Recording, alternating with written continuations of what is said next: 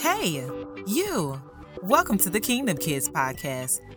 Here you'll find a mix between Bible stories back then and everyday life lessons now in the eyes of a kid. I'm Resha J, your host. Learn with me as we sit at the feet of Jesus. We'll walk through what it means to have courage, faith, relationships, love, and so much more.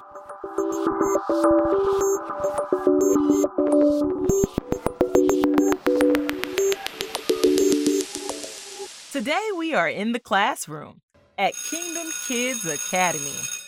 Jesus is the teacher, and all of your friends and family are the students. Your best friend Courtney gets the chance to ask Jesus a question.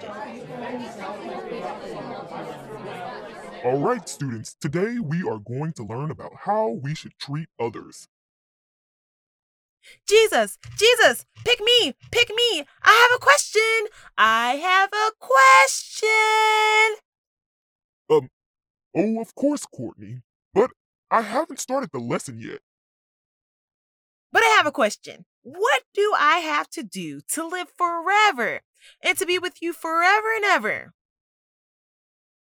Jesus had an answer for that in which we should all take a look at. Jesus asked, Well, what's written in the book? well, with that type of question from Jesus, now we know that we should use the book, which is the Bible, as a guide for our lives every day. And the answer is in Luke 10:27. Courtney was super excited. She wanted to be the one to give the answer to Jesus. And she was turning as fast as she could in the book. I have an answer. No, I got it. In the book it says, love the Lord your God with all your heart and with all your soul and with all your strength and with all your mind. And to love your neighbor as yourself. That is correct. And I do believe I heard someone else say something. So you kinda talked over them, which isn't really loving your neighbor. Remember, listening is love too. And if you do this, what the book says, you will live. Courtney couldn't wrap her mind around it. She wanted to ask more questions. She needed to find out what it meant to love your neighbor as yourself and who she needed to love. Was it just her mom, dad, her friend, or the people she already knew?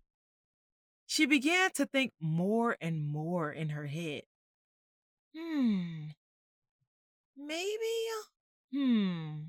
I thought that my neighbor was the people who live next door to me. Let me ask. Let me ask. Then she blurted out, well, Jesus, who is my neighbor? So Jesus decided to tell a story to explain to Courtney and the other students in class what he meant about love and neighbors. A man was going to Jericho when he was attacked by robbers at night. Oh, man, let's get this guy. He's by himself and he has on the new Nike Maxes. But what am I gonna get? You can get his baseball cap. Yeah, the baseball cap.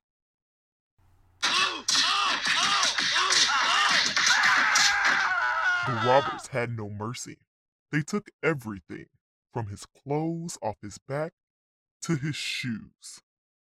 They beat him up pretty bad, too, to the point he couldn't call for help because he was hurting so bad. He couldn't walk or see because of what these guys had done to him. Those robbers left him on the road in pain to die. And a preacher of a church was walking down the street. And he happened to see the guy hurting and in pain.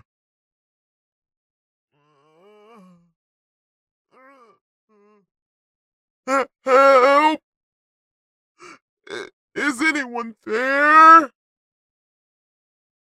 but he acted like he didn't see him, and he walked on the other side of the street just to avoid him. Another guy came along a little later, a Levite who was basically a church member who helps in the church. He saw the same man moaning and groaning in pain.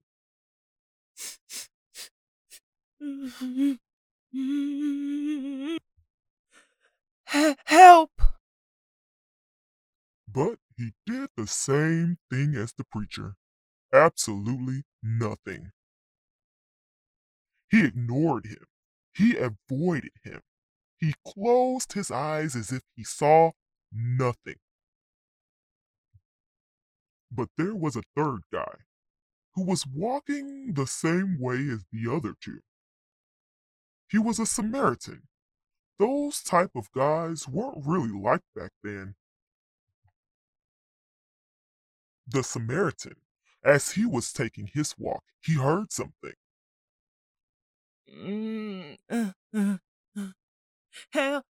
Help! Anyone there? The Samaritan wondered. Did I hear something? Oh my goodness, I heard something.